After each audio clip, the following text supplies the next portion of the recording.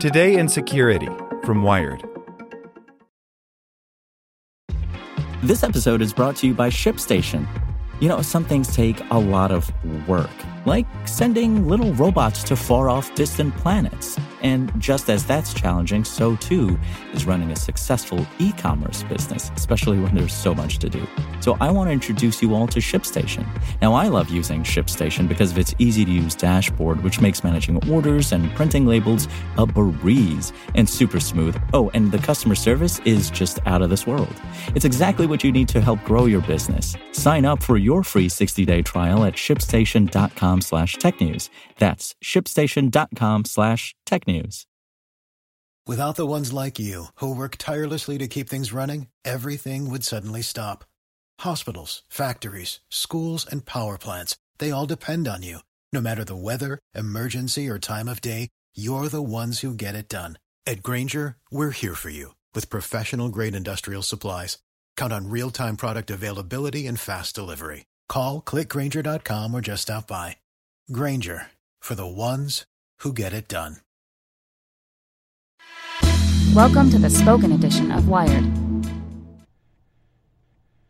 Schools can now get facial recognition tech for free. Should they? By Issy Lepowski. Like many parents in the United States, Rob Glaser has been thinking a lot lately about how to keep his kids from getting shot in school. Specifically, he's been thinking of what he can do that doesn't involve getting into a nasty and endless battle over what he calls the G word. It's not that Glaser opposes gun control. A steady Democrat donor, Glaser founded the online streaming giant Real Networks back in the 1990s as a vehicle for broadcasting left-leaning political views. It's just that any conversation about curbing gun rights in America tends to lead more to gridlock and finger-pointing than it does to action. I know my personal opinions aren't going to carry the day in this current political environment, Glaser says. So he started working on a solution that he believes will prove less divisive and therefore more immediately actionable. Over the last 2 years, Real Networks has developed a facial recognition tool that it hopes will help schools more accurately monitor who gets past their front doors.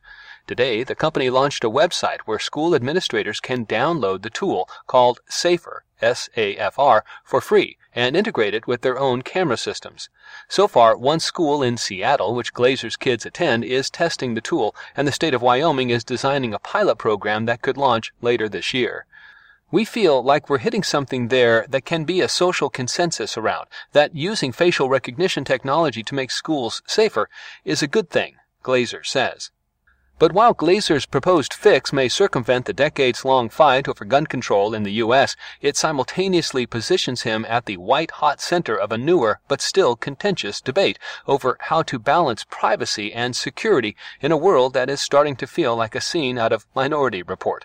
Groups like the Electronic Frontier Foundation, where Glaser is a former board member, have published a white paper detailing how facial recognition technology often misidentifies black people and women at higher rates than white men.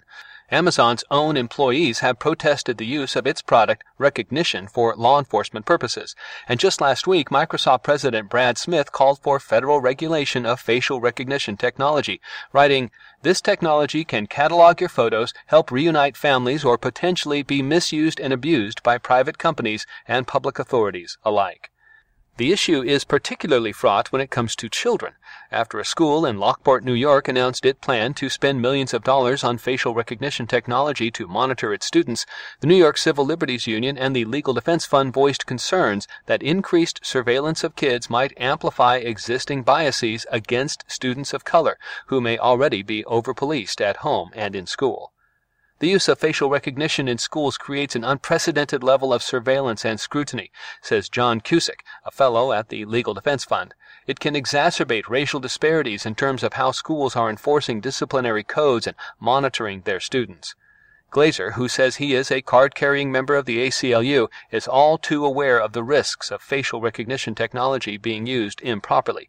That's one reason, in fact, why he decided to release Safer to schools first.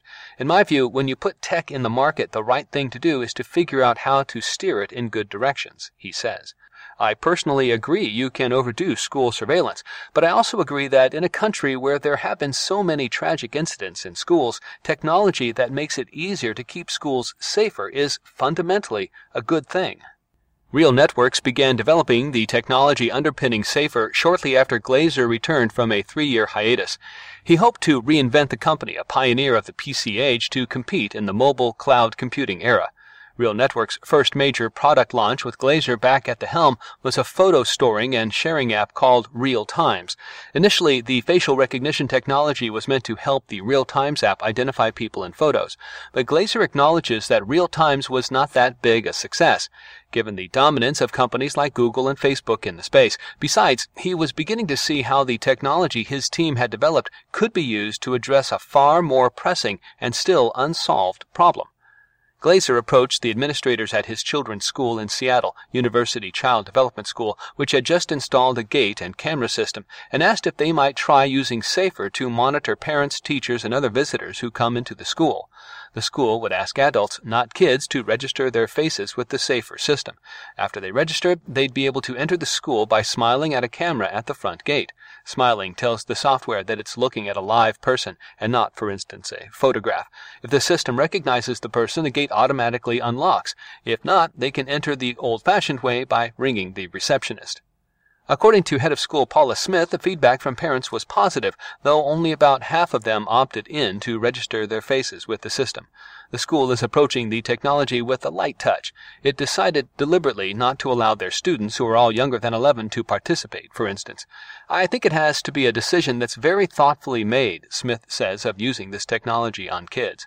Today, University Child Development School uses Safer's age filter to prevent children from registering themselves. The software can predict a person's age and gender, enabling schools to turn off access for people below a certain age. But Glaser notes that if other schools want to register students going forward, they can. Each face logged by Safer gets a unique encrypted hash that's stored on local servers at the school.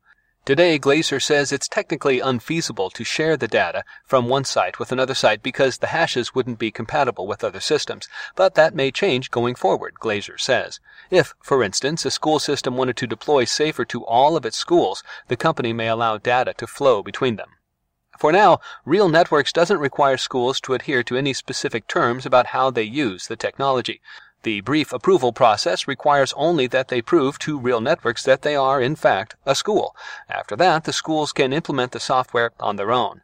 There are no guidelines about how long the facial data gets stored, how it's used, or whether people need to opt in to be tracked. That's concerning, says Rachel Levinson-Waldman, senior counsel to the Brennan Center's Liberty and National Security Program. Facial recognition technology can be an added danger if there aren't well-articulated guidelines about its use, she says. Schools could, for instance, use facial recognition technology to monitor who's associating with who and discipline students differently as a result. It could criminalize friendships, says Cusick of the Legal Defense Fund. Glaser acknowledges the company will have to develop some clearer terms as it amasses more users. That's especially true if it begins branching out to other types of customers, including law enforcement agencies, a market Glaser is not ruling out. But he says the company is still figuring out whether it will implement strict user guidelines for schools or simply offer gentle encouragement about how Safer should be used. There are also questions about the accuracy of facial recognition technology writ large. Safer boasts a 99.8% overall accuracy rating based on a test created by the University of Massachusetts that vets facial recognition systems. But Glaser says the company hasn't tested whether the tool is as good at recognizing black and brown faces as it is at recognizing white ones. Real Networks deliberately opted not to have the software proactively predict ethnicity the way it predicts age and gender for fear of it being used for racial profiling. Still, testing the tool's accuracy among different demographics is key.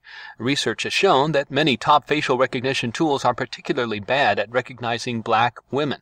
Glaser notes, however, that the algorithm was trained using photos from countries around the world and that the team has yet to detect any such glitches. Still, the fact that Safer is hitting the market with so many questions still to be ironed out is one reason why experts say the government needs to step in to regulate the use cases and efficacy of these tools. This technology needs to be studied, and any regulation that's being considered needs to factor in people who have been directly impacted, students and parents, Cusick says. If all schools were to use Safer the way it's being used in Seattle to allow parents who have explicitly opted into the system to enter campus, it seems less likely to do much harm. The question is whether it will do any good. This sort of technology, Levinson-Waldman points out, wouldn't have stopped the many school shootings that have, with a few high-profile exceptions like the shooting in Parkland, Florida, been perpetrated by students who had every right to be inside the classrooms they shot up. It's tempting to say there's a technological solution, that we're going to find the dangerous people and we're going to stop them, she says, but I do think a large part of that is grasping at straws. Glaser, for one, welcomes federal oversight of this space. He says it's precisely because of his views on privacy that he wants to be part of what is bound to be a long conversation about the ethical deployment of facial recognition. This isn't just sci-fi. This is becoming something we as a society have to talk about, he says. That means the people who care about these issues need to get involved, not just as hand-wringers, but as people trying to provide solutions. If the only people who are providing facial recognition are people who don't give a shit about privacy, well, that's bad. Without the ones like you, who work tirelessly to keep things running, everything would suddenly stop. Hospitals, factories, schools, and power plants, they all depend on you.